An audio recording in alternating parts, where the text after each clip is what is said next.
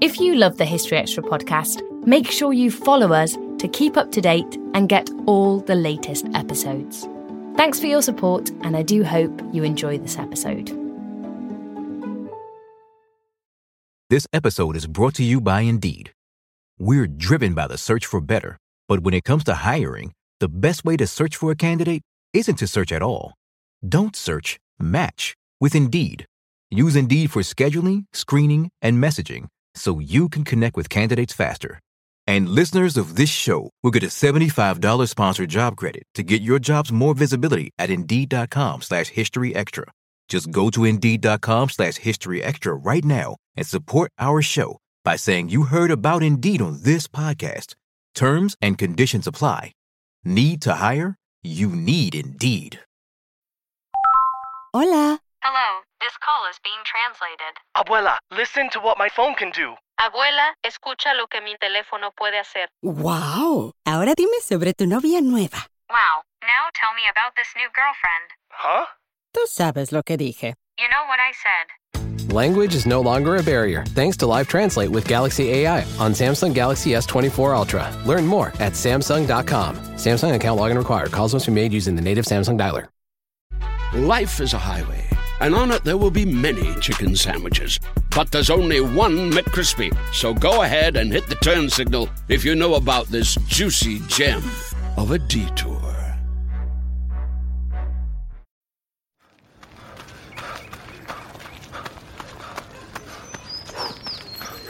Going for your first ever run around the park. Literally running errands all over town. Running for the finish line and your personal best. If you run, you're a runner. Find the shoes and clothes to run your way at newbalance.com/running. New Balance. Run your way.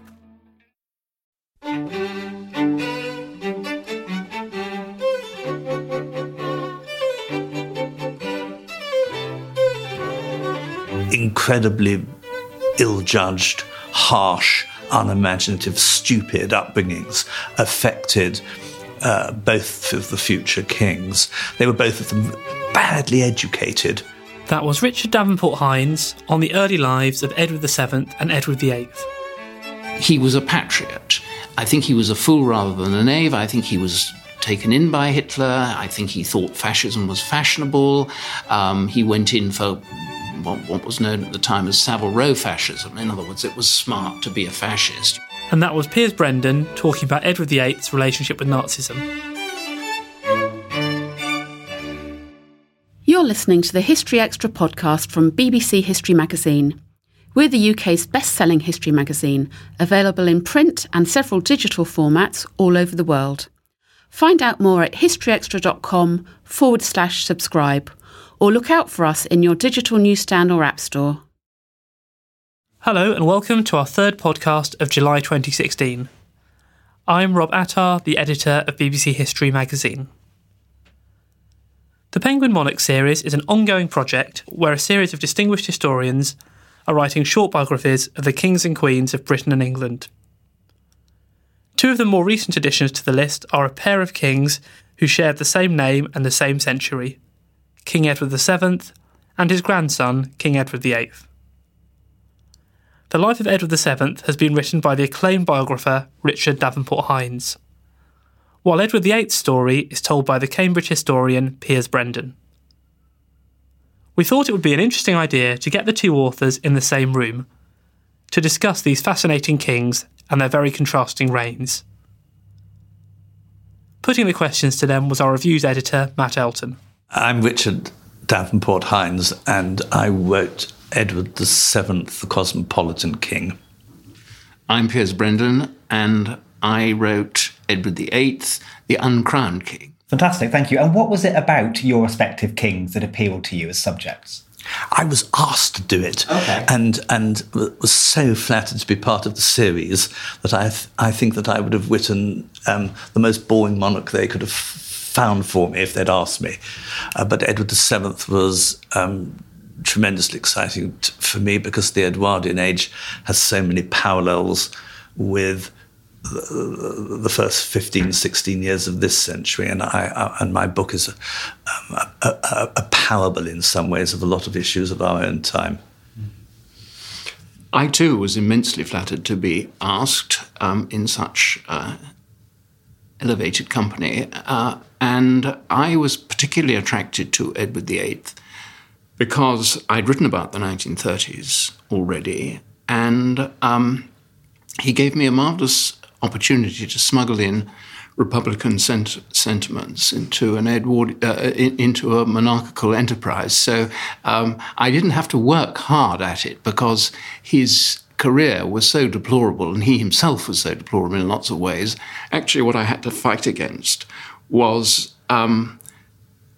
I had to fight for him, and I tried to do a balanced job because this was not in any sense a Republican polemic. It was actually an attempt to write a fair-minded biography and to stand back from him and to say, well, what could be said on his behalf, as well as how he let the monarchy down and disgraced himself. Mm. And I was very different from Piers in that respect, since I revel in being a subject and not a citizen, and a strong monarchist. And another theme of my book, I suppose, is how much more important the institution of the monarchy and the existence of the royal household can be than the individual who happens to be monarch. So that Edward VII is in many ways a selfish and destructive and exploitative man who nevertheless is dragged up in character by duty. Yes, that is interesting. That comes across very well in your book. I mean, you don't do what Jane Ridley did, which was to say that he started off as Prince Hal and he became Henry V. You don't have that sort of what I take to be a slightly exaggerated view of his development. Although I admire Jane Ridley's book enormously, I think it's one of the best books written about the monarchy. But and you do this marvellous thing of not being influenced by sort of retrospective sycophancy, as so many royal biographers are. Well, thank you. Piers and I both had, I think, a similar problem, which was there were fairly recent existing biographies of our subjects that were really top-notch. Jane Ridley's of Edward VII and Philip Ziegler's of Edward VIII, which are both smashing books. Yeah. And Ziegler's book is quite was allowed by the royal family to be quite the most outspoken sexually about the sexual submissiveness of its subject and the masochism of its subject. It's interesting having you both in the same room because we can talk about things that are common between these two people and perhaps different. How much do you think their early experiences, their youth, shaped both of their kind of later years and their reign, I suppose? Well, I think that their childhoods were both absolutely appalling. I mean, one royal functionary said that the royals are like ducks; they trample on their children, and this was very much what happened. Richard will talk about Edward VII, but it was certainly what happened to Edward VIII as a small boy. David to the family, of course. He was bullied by his father, who was a kind of naval martinet, and who treated his children as sort of naval ratings, and bullied and berated them, and worse than that, really sort of showed them up and insisted that they must behave properly. And I mean, one of his children, Henry, under the pressure of George V's bullying, actually literally fainted. I mean, he couldn't stand up to it at all.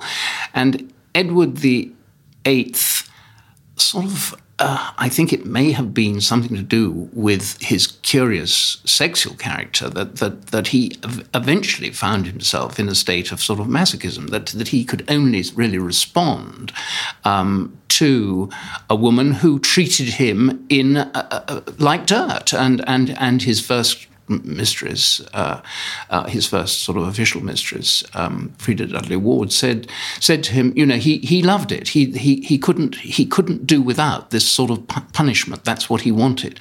And in a sense, the whole tragedy of Edward VIII, the falling in love with Mrs. Simpson and becoming her slave, dated back to the vile treatment that he got at the hands of his father and Queen Mary, who tried to mitigate that, but was a kind of regal marionette, and in whose veins he said was iced water. That there wasn't blood there at all.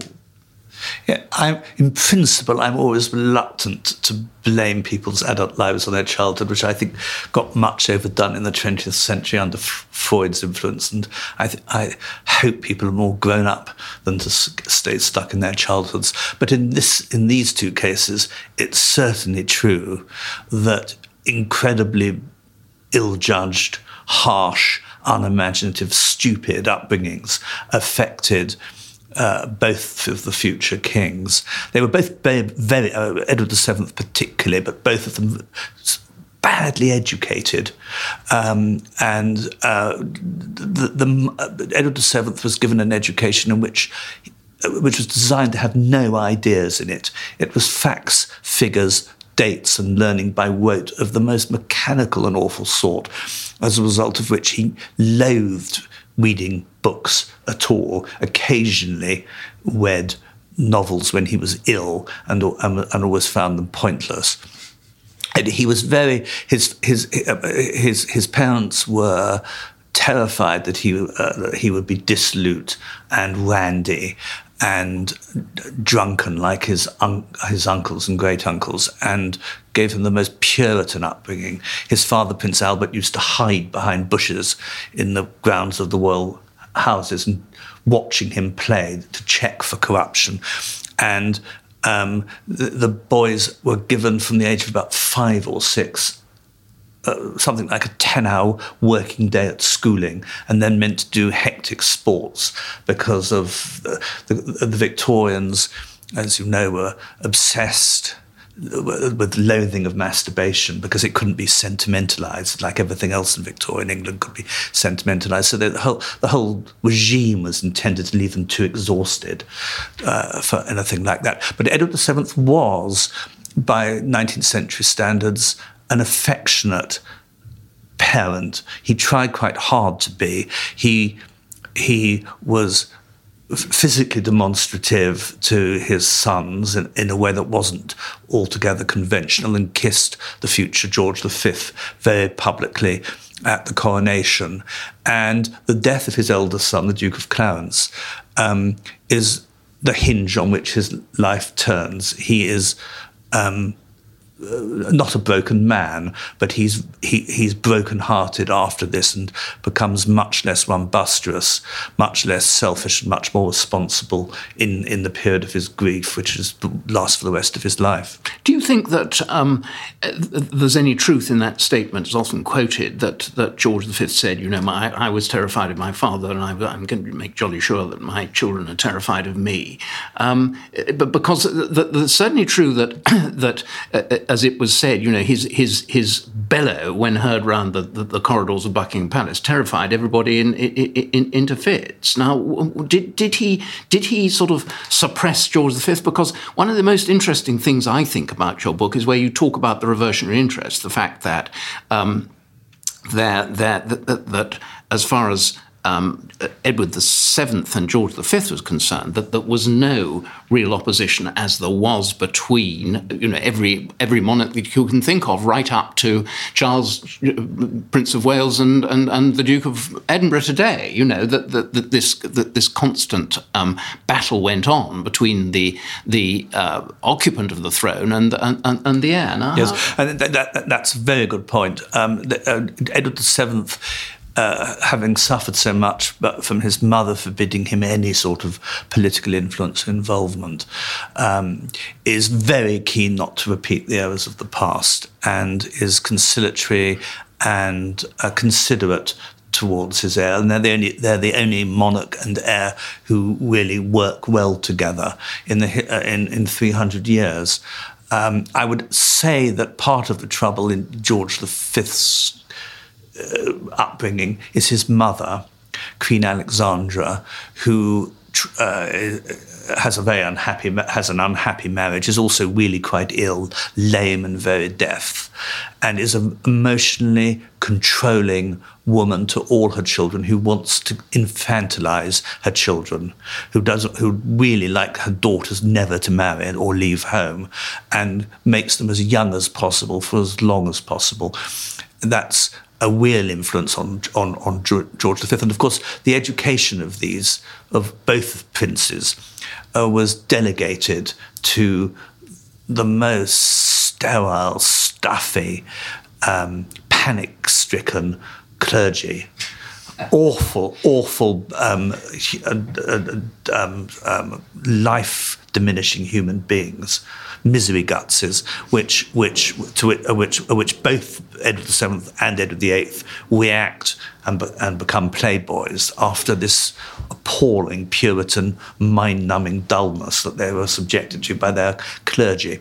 Yes, I agree about that. I mean, Edward VIII did this ghastly thing of saying that, to explain the fact that he never read a book, that he learned not from books but from life, which is the sort of saddest cliche of the illiterate that one can think of. That he actually, when he was... one of his private secretaries said that he couldn't get Edward to read even half a page of writing, given his instructions. So he played everything by ear. He did it by ear. He was completely uneducated. And, I mean, what went with that kind of Philistinism was the whole practical joke syndrome, which seems to me to be very indicative of sort of royalty, that the royals were much more amused by when someone got their fingers stuck in the door than they would be at a bon mot or anything of that kind. I think it was a stultifying kind of upbringing all round, don't you? Yes, and practical jokes were very important to my Prince of Wales and his circle of favourites, the Prince of Wales set, the Marlborough House set. They play horrible, brutal, humiliating practical jokes on scapegoats in the circle, one of whom is a man called Sykes, whom they persecute for years. And it's because he's so fawning that he attracts this attention from the king's favourites.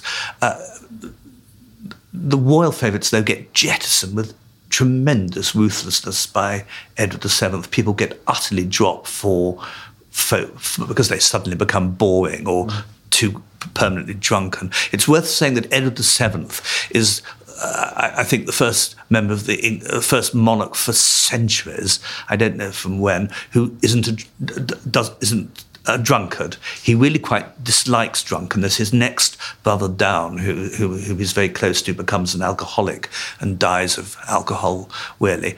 And there is much less drunkenness as a result of Edward VII in the royal household and throughout society, and that is the difference. He made it up. He made up for it by eating inordinately, didn't he? I mean, Edwardian gluttony was really something extraordinary, and you give graphic details in your book, which amused me a great deal, about the kind of meals, the 12-course meals and so on. Nauseating details rather than graphic, I think. Terrible. Whereas, curiously enough, Edward VIII was extraordinarily austere as far as food and drink were concerned. He did occasionally get drunk, that's true, but he was almost anorexic, and I think he adopted Mrs. Simpson's watchword that was that you can never be too rich or too thin. So he didn't go in for this at all. Edward VII had increasingly abandoned the traditional territorial aristocracy as his hosts because they couldn't afford to entertain him on the royal scale that he wanted. And this extended to food and to the quality of the shoots and to the luxuries of the houses. So he moves over from the 1880s, when the depression in land values really starts to hit the traditional aristocracy. He more and more cultivates new money, millionaires. We know a lot about the way in which he took up Jewish bankers, Jewish financiers, and rewarded them with titles. But there were also a lot of Gentiles who were brewers or whiskey men or had other industrial interests, whom he increasingly goes to stay with, and is fed by on this lavish scale and tamed by. And I do think what is interesting in both of these monarchs is the way in which they find it convenient to distance themselves from the real high land territorial aristocracy, and are both interested in new money. Yes, very much so. I mean, the Chips Channon connection with Edward VIII is very striking. I was particularly struck by what you quoted from The Spectator, Richard, where you said about the new the new money and what went with it, namely the new corruption. It is dishonesty that kills national efficiency with a slow and horrible poison. It could be written about, the oligarchs of today, and it was very striking that Edward VII introduced this. Very few people, as you rightly say, could entertain him in the fashion that he was that he wanted to be accustomed to, and Edward VIII similarly. I mean, it was very, very striking that when he went down to Wales, just before he abdicated, he went down to Wales and he was very sympathetic with towards the dispossessed and the unemployed in Wales. It was a famous visit, and he said at the end of that visit, something must be done. And he came back to London, and he went straight along to Bond Street and bought a huge jewel for Mrs. Simpson, and then he dined with Chips Channon in his extraordinarily lavish Belgrave Square house. And Chips was even slightly embarrassed by the splendour of the entertainment that he was given. And he sort of made some slightly deprecating remark. And Edward VIII said to him, no, I like splendour. So that I think summed up his approach towards it. It was it was perhaps the succession of the plutocracy over the aristocracy. Yes, there were 2 points here. Picking up on the word splendour, Edward VII is the man who restores splendour to the royal household and to the royal family. Queen Victoria's household tried to be more bourgeois than that of Louis Philippe, the citizen king in France, and it's the smartest thing is not to be smart. It's a very dowdy place, and the state of the royal palaces is terrible when he takes over, and he institutes most wonderful redecoration of the royal households. He says he has all the pictures we hung. He has the Buckingham Palace turned into a marvel of gilt and white and scarlet. And he says, I don't know much about art, but I do know about arrangement. and as he rehangs it, he does bring splendour back, and indeed to the coronations. But certainly the plutocracy come to matter enormously in his reign. The fact that half of his favourite plutocrats are Jewish legitimizes a great deal of anti-Semitism and certainly encourages the more nationalistic, imperialistic, ultra right-wing diehards to be very offensive about foreigners altogether and try to England more insular. Yes, I think this is a most interesting point, because Edward VIII, of course, was rather anti-Semitic. It's a question as how deeply anti-Semitic he was, but he and Mrs. Simpson were inclined to make opprobrious remarks about Jews, and way after the end of the war, you find Edward VIII blaming the whole war on Roosevelt and the Jews, as though this was what had caused the war. It's an extraordinary thing.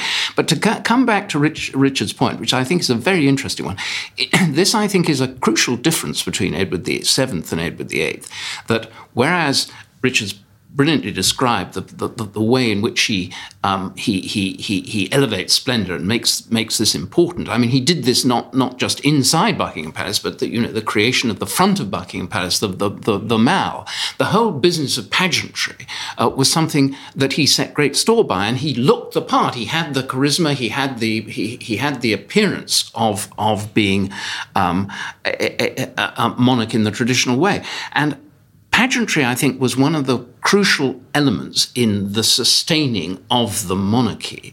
And where Edward VIII was concerned, he thought it was all rot and flummery, and he couldn't bear to take part in all these pompous occasions, and he tried to weasel out of it where he could.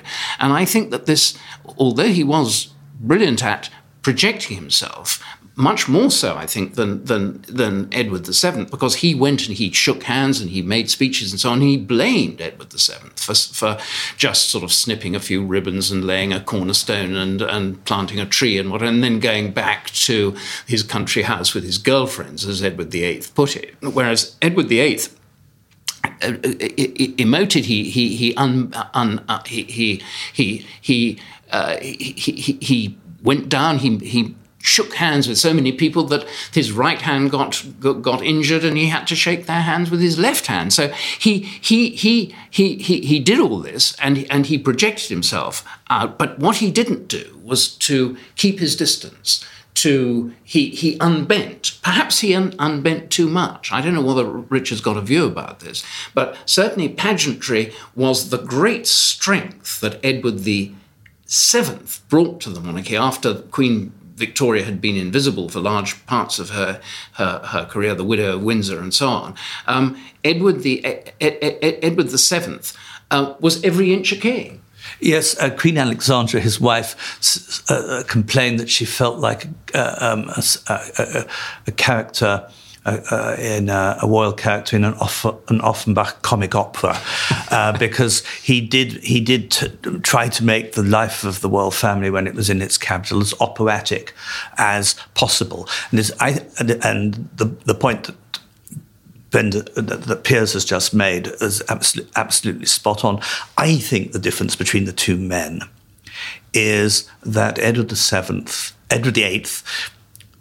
is colonial-minded, and the colonies are full of informal dressing and people being chummy together and wearing shorts and swimming in lakes.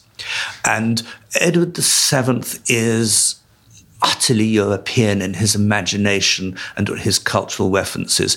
When he redesigns the pageantry in the palaces, he's copying what he's seen, particularly in Austria-Hungary, but also in the other European monarchies, which are very hierarchical kingdom, very hierarchical monarchies, with a lot of stultified grandeur about their public performance, and that's what he's copying. And more than that, what I think regard as an important bit of my book is showing how, when he becomes king, he regards himself as a European monarch. He doesn't see himself in national terms. And every year he goes for a month to the spa at Marienbad in Austria-Hungary, stays there for a month, and has a sort of alternate European court there, so that people from all over Europe can come and see him, consult with him informally, have meals with him and talk and talk without notes being taken. And he walks around Marienbad, which is just it's a very beautiful small town, but it's just a spa town. And he does walk about there every day among the crowds. There were photographs of him there with the mobs of people standing and watching him and walking past him.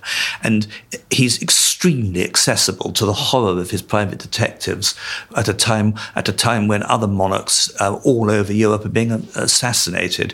So he's very much on show, but he does it in Europe because he wants to project his personality as a peacemaker throughout Europe. Yeah, it's very interesting.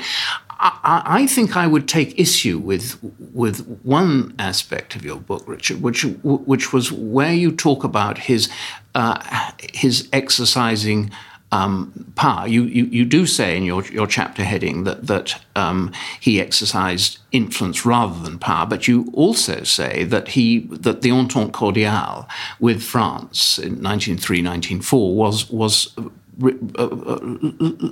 couldn't have been achieved without him. You don't go as far as Simon Heffer did in his book, which I thought was way over the top, where he claimed that Edward VII exercised power in a way that hadn't been done before. But if you look at what the politicians were saying, if you look at, sort of what the Foreign Office was saying, that they were saying, well, Edward VII is a pawn rather than a king, or at least he must be told that he's a pawn rather than a king, that he mustn't, he shouldn't exercise too much power. He has no right to do that. And when he said that, when Gladstone heard that he wanted to become his own foreign secretary, Gladstone said that if he thought that he was going to do that, he'd soon find his foreign office in foreign parts, which was a very good response, I think, to the pretensions of monarchy. Now, what is interesting about this, I think it's an ambition that all royals have to exercise more than simply backstairs influence. Of course, Edward VII exercised backstairs influence. He had a huge influence. He stopped women appearing at court who rode astride on their horses in Rotten Row. So that was a sort of influence, but I think it was a sort of trivial thing, and I think his interference with the army, he had huge nuisance value. And similarly, where Edward VIII was concerned, he wanted to be influential, but he was very firmly slapped down, and the proof of the pudding, of course, was the abdication. You are not going to do this, and if you do, well, I'm afraid you've got to go. Now, how do you answer that, Richard? Am I wrong about this? Simon Heffer has written this book about the political power exercised by Edward VII, and it's full of very good stuff. But as I say in my book, I think he over-eggs the pudding at every stage. And of course, newspaper columnists attempted to do that because they never can allow themselves to be boring for very good reasons. I don't really find myself disagreeing very much with what Piers has said. The point really is that unexpectedly to me, the Conservative governments, or rather the Conservative coalition governments, because they had coalition support to stay in power, got on much worse with Edward VII than the Liberal governments that followed it. This is partly because the Conservative governments had some very feeble ineffectual ministers, particularly in the service ministries, and Edward VII gets exasperated by the casualness of the submissions that he gets from the War Office and from the Admiralty. It's to his credit, the Victorian army, one forgets, was incredibly shabby, not only fairly ill-disciplined in its drilling, but very badly dressed. And it is a much more disciplined and sprucer force as a result of Edward VII. But that's a small matter. The real matter is that he tries to have an alternate centralised diplomacy in his own head, which leads to the Entente Cordiale, but also leads to these ramified international treaties, which make it very difficult for Britain to hold out when war erupts in mainland Europe in 1914. And I do suggest in the book that if Edward VII had been alive, he would have been much more alert to the implications of what happened after the Sarajevo assassination and the treaty obligations that were involved and the mobilization plans that started. He would have been warning Whitehall and the government much more sharply about the imminence of European-wide war. And George V didn't go abroad as a king because of the tax deal. The tax deal that George V got in 1910 was that he wouldn't have to pay income tax if he paid for the cost of state visits. Foreign heads of state coming to London, he going to other capitals. And as a result of this, he only does 2 or 3 state visits in the 25 years of his reign to economize. And he's just not interested in Europe. No. Amsterdam, Rotterdam, and all the other dams. Damned if I'll go. I mean, yes. that was very much his line, wasn't it? Yes. I mean, he makes the British Empire. He makes the British Empire much more important to the royal family than it had been. Edward VII was terribly bored by colonial office minutes and by the whole paraphernalia of militarism. He's the first monarch to have Indian Rajas at his coronation, but he doesn't read the papers, and he thinks it's tiresome and preposterous stuff. Yes. That leads quite nicely to my next question, which was how you think the relationship with the people of the nation changed in terms of their view of monarchy and their kind of deference towards it, I suppose, between the two periods. I think that, as Richard suggests in his book, that the deference had been growing probably from the late period of Queen Victoria, when she became a kind of national institution, and her popularity was boosted by the 2 jubilees towards the end of her reign. So I think it started then. It was helped, and this is something that I try to bring out in my book, helped by the emergence of the popular press. And what I say in my book is that Edward the Eighth was born just about at the same time as the Daily Mail, and the Beefeater Press sort of followed quite rapidly after that, and that helped to boost the fortune of the monarchy, because the provincial press had tended to be rather radical and sometimes critical, whereas the Beefeater Press was absolutely foursquare behind the monarchy and the empire, and identified the whole thing together. And I think that the press had a very important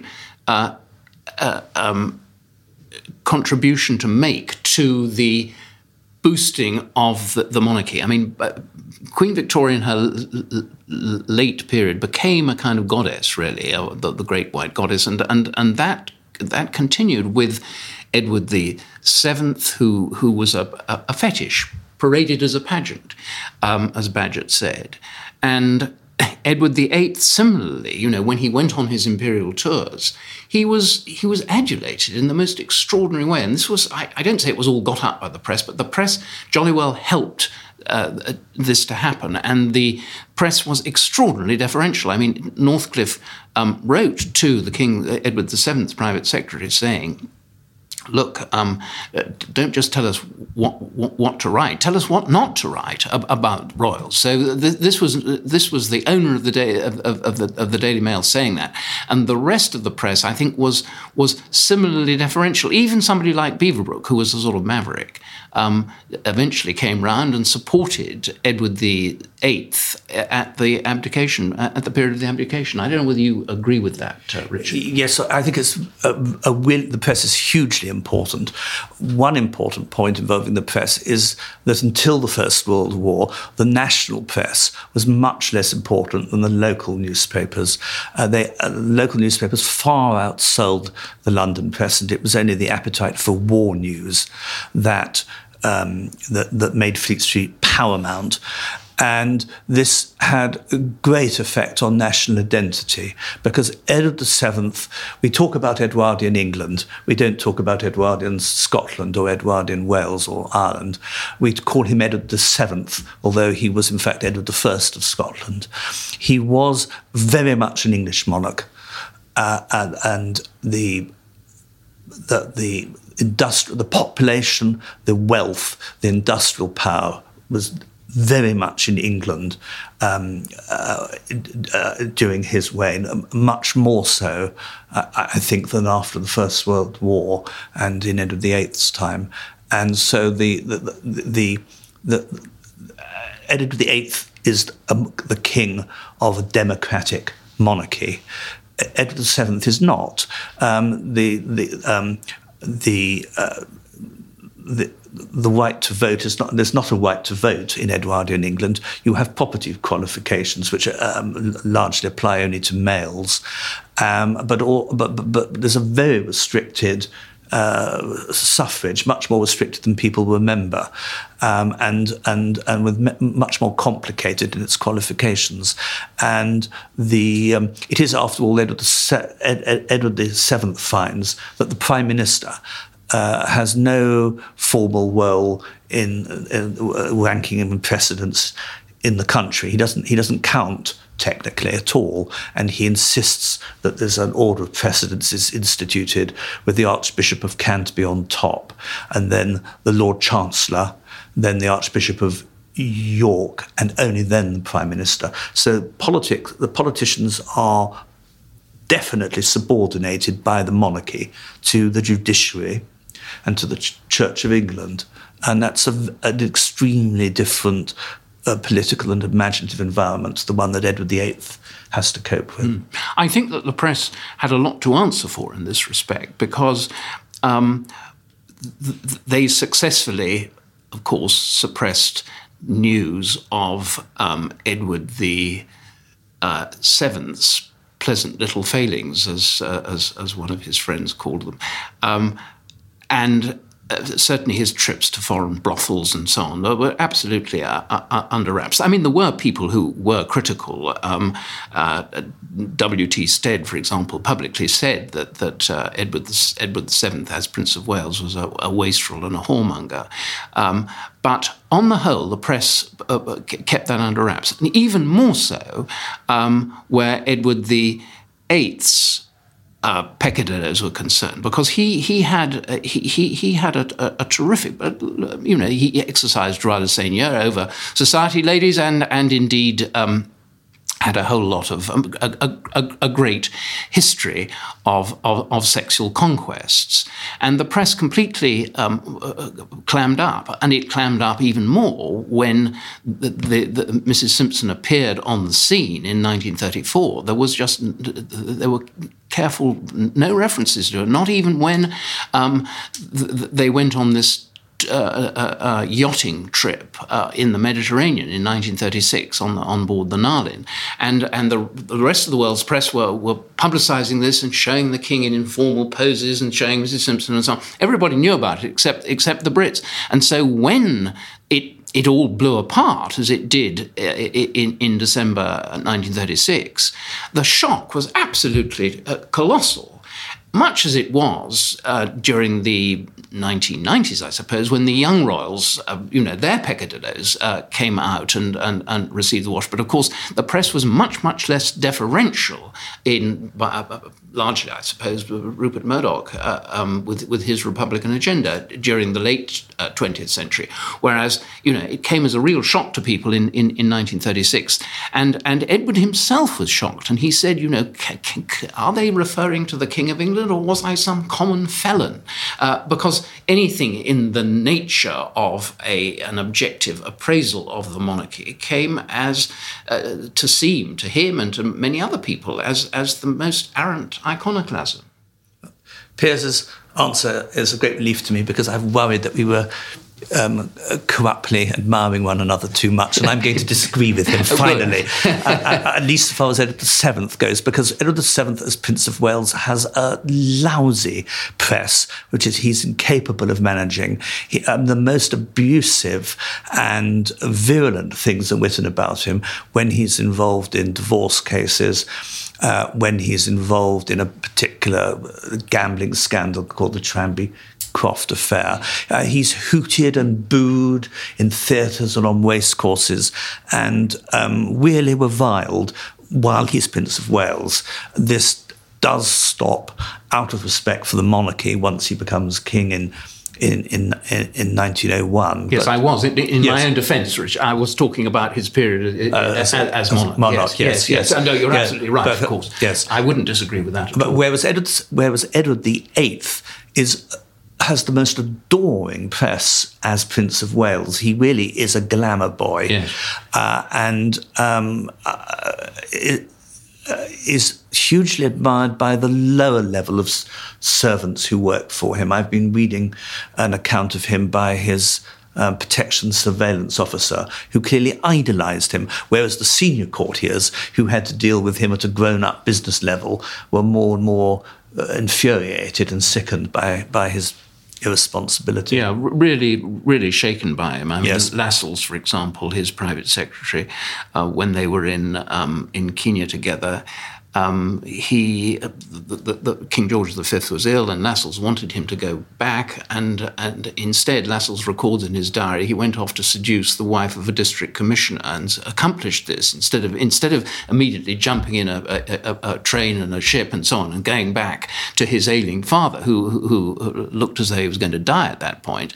He was more interested in this seduction, and Lascelles expresses then and at other times in the diaries a really frank contempt and almost loathing of Edward VIII, and which is in due course entirely reciprocated. The Duke of Windsor referred to that snake Lascelles. So it was very much a kind of a mutual dislike. But Lascelles was the voice of the establishment, really. You do not behave like that. And what's interesting about Edward VIII as compared to Edward VII is that Edward VIII is unorthodox. I mean, he wanted to be called Edward the Innovator.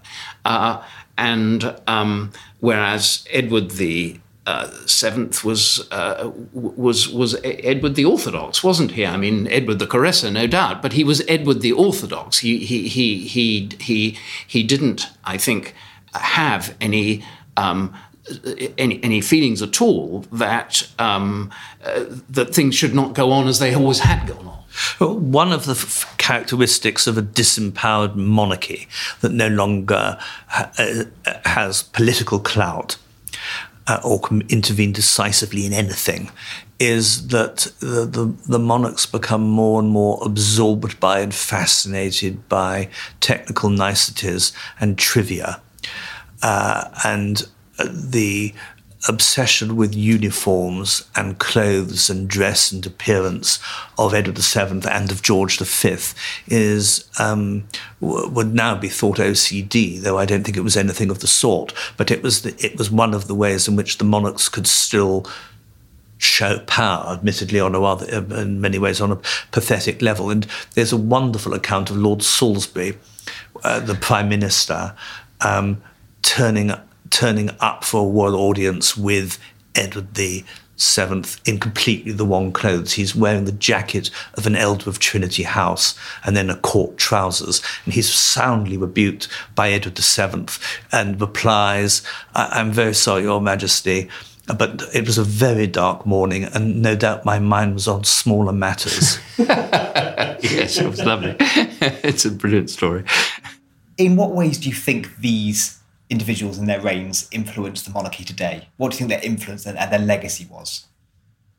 Well, shall I start on this? I mean, I think that the legacy of Edward VIII, there's no question, he shook the monarchy very badly, indeed.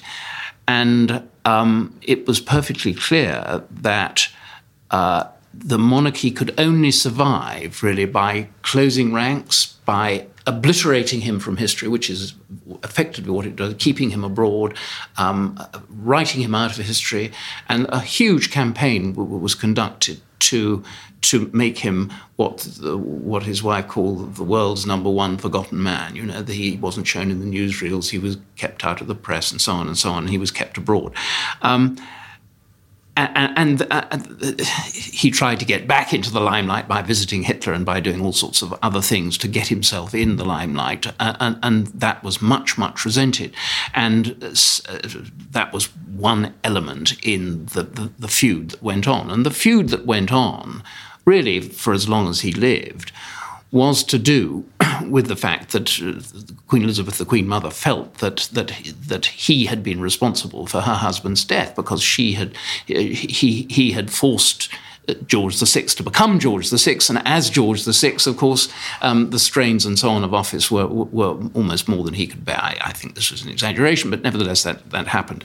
But where George VI was concerned, commitment to duty was absolute, and he just completely towed the line. And similarly, his daughter has completely towed the line. I mean, she has never in her life said anything of the slightest interest to anybody on a public occasion. She sometimes is overheard by microphones, but she doesn't do that. She doesn't do what Edward VIII did, which is sort of make noises of appeasing noises or anything controversial. She keeps out of controversy at all costs, and she knows that the essence of the monarchy is to be inclusive and not divisive. Really, I think you can say that her devotion to duty and her taking the middle path and being inclusive and not divisive for the whole of her very long reign has been part of the legacy of Edward VIII. I don't know whether that's your view. Yes, absolutely. And also one of the legacies, a further legacy, which you hinted at, is a generation of Puritan inhibition in the royal family, which, as all periods of Puritan inhibition have had a tremendous colourful counter-reaction in due course, but the inability of Princess Margaret to marry a divorced man, although there were, as I'm discovering, other issues in her choice of Group Captain Townsend that raised trouble. In Edward, the importance of Edward VII to us today, a number of them. One of them is that he did create the landscape in London, which we now identify with the monarchy and with all public occasions. He laid out St. James's Park. He had what we all consider the front of Buckingham Palace is in fact the back of it.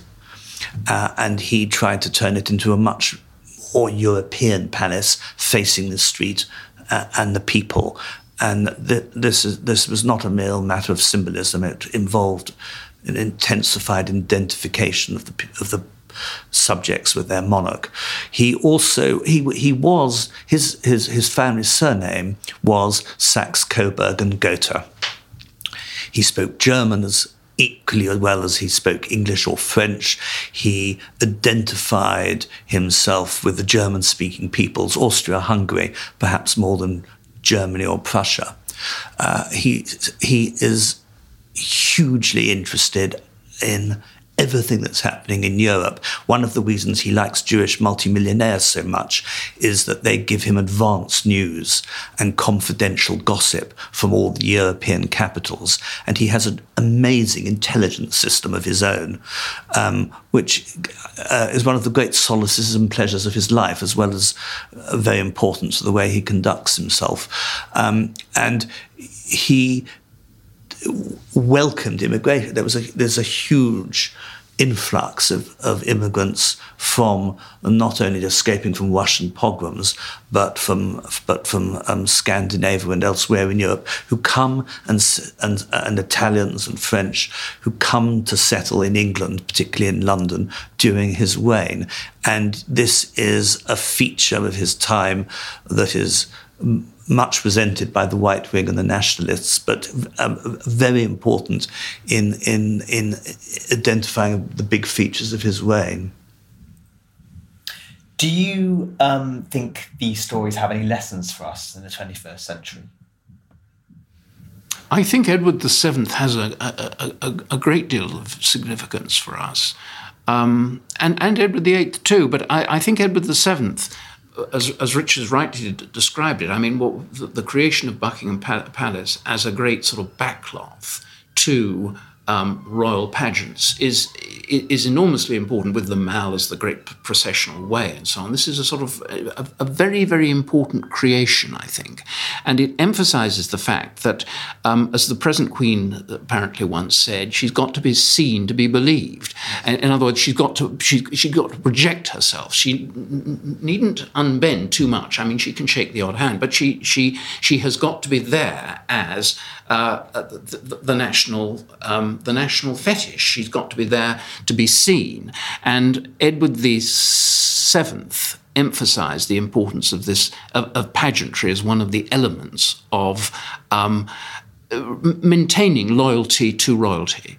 So I think that that's very important, and I think that Edward VIII's legacy is simply that the monarchy is it's a quasi-religion. It's a form of being described as a form of British Shintoism. It only works if the populace as a whole can have some respect for the person involved. This worked perfectly for him as Prince Charming on his tours when he was visiting the poor and when he was sympathising with the poor. In practice, of course, he was actually pretty poor at philanthropy personally, and feathered his own nest to a huge extent, an embarrassing extent, which was one of the causes of the difficulty with his successor. But it looked as though he was a kind of Lord Bountiful, that he was there, he sympathised with the poor and so on. And he gained a great deal of respect for that. He lost that respect, of course, owing to the Mrs. Simpson business. So I suppose what you can say about Edward VIII's legacy is that you've got to have respect for a monarch in order for the whole mad system to continue. If you could travel back in time and ask someone a question, either the subject of your books or someone else, what would you ask?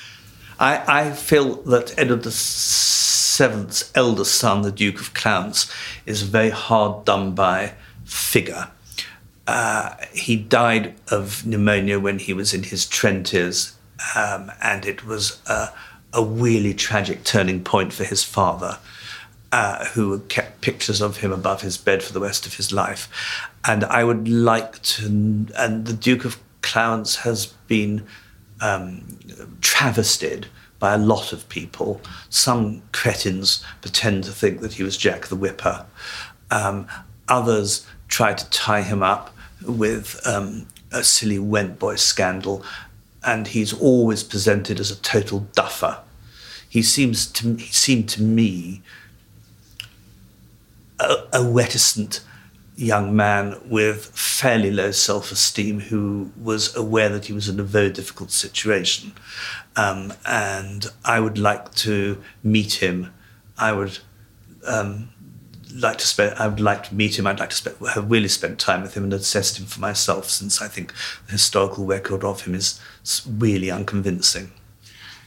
I've been thinking about this, and it seems to me that the crucial unanswered question about Edward VIII is, could he have lent himself to becoming a royal quisling, a kind of royal Führer? Had Hitler invaded this country in 1940, had Halifax, for example, been prime minister, had there been a deal, something of that kind, would Edward have become a kind of Pétain, a royal Pétain? Would he have convinced himself, because he was pro-Hitler, there's no question about that, that he was helping the salvation of the country in the way that Pétain thought that he was helping to save France from Nazism?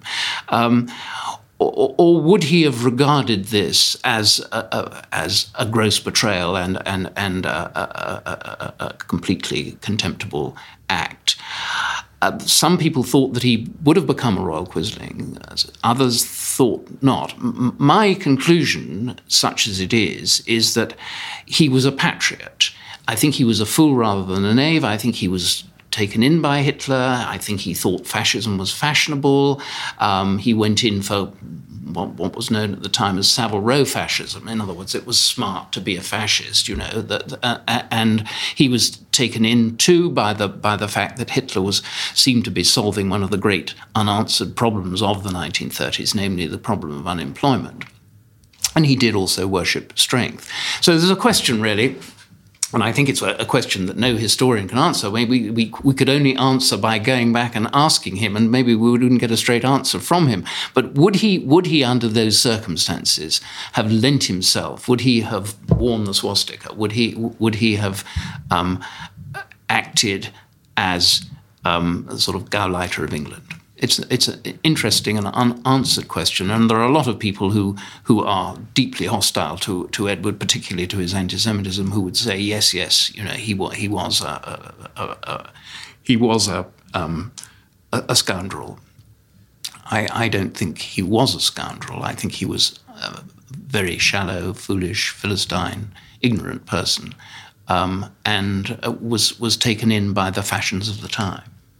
He was, of course, so emotionally submissive that I think that he would have been wonderful for the part of a puppet monarch of Hitler's, and would have done it quite well for about 9 months. But he was also so pettish and touchy and ultimately irresponsible that he would then have fallen enormously foul of Hitler and would have had a plane crash. That's a wonderful scenario, Richard, which I think I enter into completely. And finally, if your books could change people's impression of these people and the world in which they lived, how would you like it to do that? I asked the question towards the end of the book, if you could quit on a whim, which is what Edward the Eighth did, if you showed really that you were unfit to be king, doesn't this open the door to the essential Republican argument, namely that a hereditary system, a system whereby the heir to the throne is chosen by a genetic lottery, doesn't that invalidate the whole argument? And I suppose that that is the seed that I would like to sow in the minds of unsophisticated readers. Well, all my best decisions are sudden and personal decisions, are sudden and arbitrary and capricious. I'm a great. I don't think people take better decisions after lots of rational thought, and I like the arbitrary selection of the head of state by a genetic inheritance, particularly as I always have a nightmare of who one would have as a head of state instead, some terrible old party hack. That's the Achilles heel of my argument. And I simply couldn't bear it, and I'd have to go and live in Belgium, where there would still be a monarchy. That was Richard Davenport Hines and Piers Brendan. Edward VII, the Cosmopolitan King, and Edward VIII, the Uncrowned King, are both out now, published by Alan Lane. This episode is brought to you by Indeed. We're driven by the search for better, but when it comes to hiring, the best way to search for a candidate isn't to search at all. Don't search, match with Indeed. Use Indeed for scheduling, screening, and messaging so you can connect with candidates faster. And listeners of this show will get a $75 sponsored job credit to get your jobs more visibility at Indeed.com/HistoryExtra. Just go to Indeed.com/HistoryExtra right now and support our show by saying you heard about Indeed on this podcast. Terms and conditions apply. Need to hire? You need Indeed. Hola. Hello, this call is being translated. Abuela, listen to what my phone can do. Abuela, escucha lo que mi teléfono puede hacer. Wow. Ahora dime sobre tu novia nueva. Wow, now tell me about this new girlfriend. Huh? Tú sabes lo que dije. You know what I said. Language is no longer a barrier thanks to Live Translate with Galaxy AI on Samsung Galaxy S24 Ultra. Learn more at Samsung.com. Samsung account login required. Calls must be made using the native Samsung dialer. Life is a highway, and on it there will be many chicken sandwiches. But there's only one McCrispy. So go ahead and hit the turn signal if you know about this juicy gem of a detour. Now it's time for the latest history news with our digital editor, Emma Mason. Henry VIII's flagship, the Mary Rose, has been revamped to give visitors a better idea of what life would have been like for its crew. At the purpose-built museum in Portsmouth, which houses the warship, small viewing panels have been replaced with floor-to-ceiling windows and a balcony entered through an airlock. The ship, which sank in July 1545 in the Battle of the Solent, has undergone 34 years of conservation since it was raised from the seabed in 1982. The £39 million Mary Rose Museum first opened its doors to visitors in May 2013. The latest revamp, which saw the ship closed to public viewing in November 2015, cost around £5.4 million to complete. Conservation manager Dr. Eleanor Schofield said it was a, quote, emotional moment. It feels like you can reach out and touch it. You get a sense of the compartments and relate it all to the artefacts and the people on board, she said. Hundreds of men aboard the Mary Rose drowned when it sank in 1545, and only around 25 survived.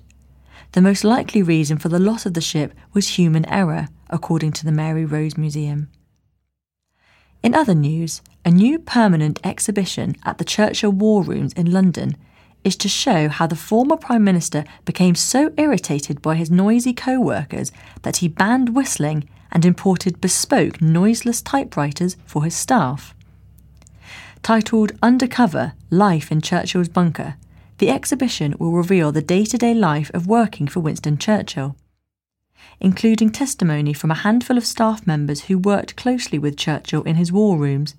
The exhibition will feature a printed sign warning them against whistling in the corridors and special typewriters the Prime Minister ordered from the US to eradicate the tapping that so annoyed him, the Telegraph reports.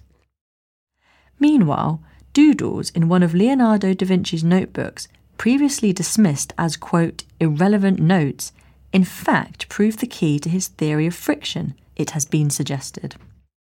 Academics at the University of Cambridge believe hand-drawn diagrams and notes found in the page of a tiny book dating from 1493 and held in the V&A archive show how Leonardo started thinking about the force of friction on two sliding surfaces. After re-examining the drawings, which were described by a director of the V&A in the 1920s as, quote, irrelevant notes and diagrams in red chalk, Professor Ian Hutchings believes they show how Leonardo began sketching out his ideas. Professor Hutchings said, "The sketches and text show Leonardo understood the fundamentals of friction in 1493. Leonardo is today credited with developing the laws of friction, despite not seeing the work recognised in his lifetime." Now here's a reminder that our August issue is currently on sale. Inside this month's magazine there are articles on Eleanor of Aquitaine, the Cultural Revolution, the Ancient World, and the historical context of Britain's vote to leave the EU. You can get hold of our August issue in all good newsagents in the UK and internationally in our many digital formats. Outside the UK, it may still be an earlier edition that's currently in the shops. And if you'd like to take out a subscription, we currently have a great deal available for new subscribers in the United States, where you can try 3 issues of the magazine for a total of just $9.95 including postage. You can find out more and take advantage of this offer by visiting buysubscriptions.com/historyus. And just before we go, I'd like to mention a new podcast that's been produced by one of our historical advisors, Professor Rab Houston. The series is called The History of Psychiatry in Britain Since the Renaissance, and the first 2 episodes are already available to download. You can find the episodes at arts.st-andrews.ac.uk/psychhist. as well as on SoundCloud. Well, that's pretty much it for this episode, but do listen in next week when we'll be talking about the history of the ancient world, among other things. Thanks for listening to this History Extra podcast, which was produced by Jack Fletcher.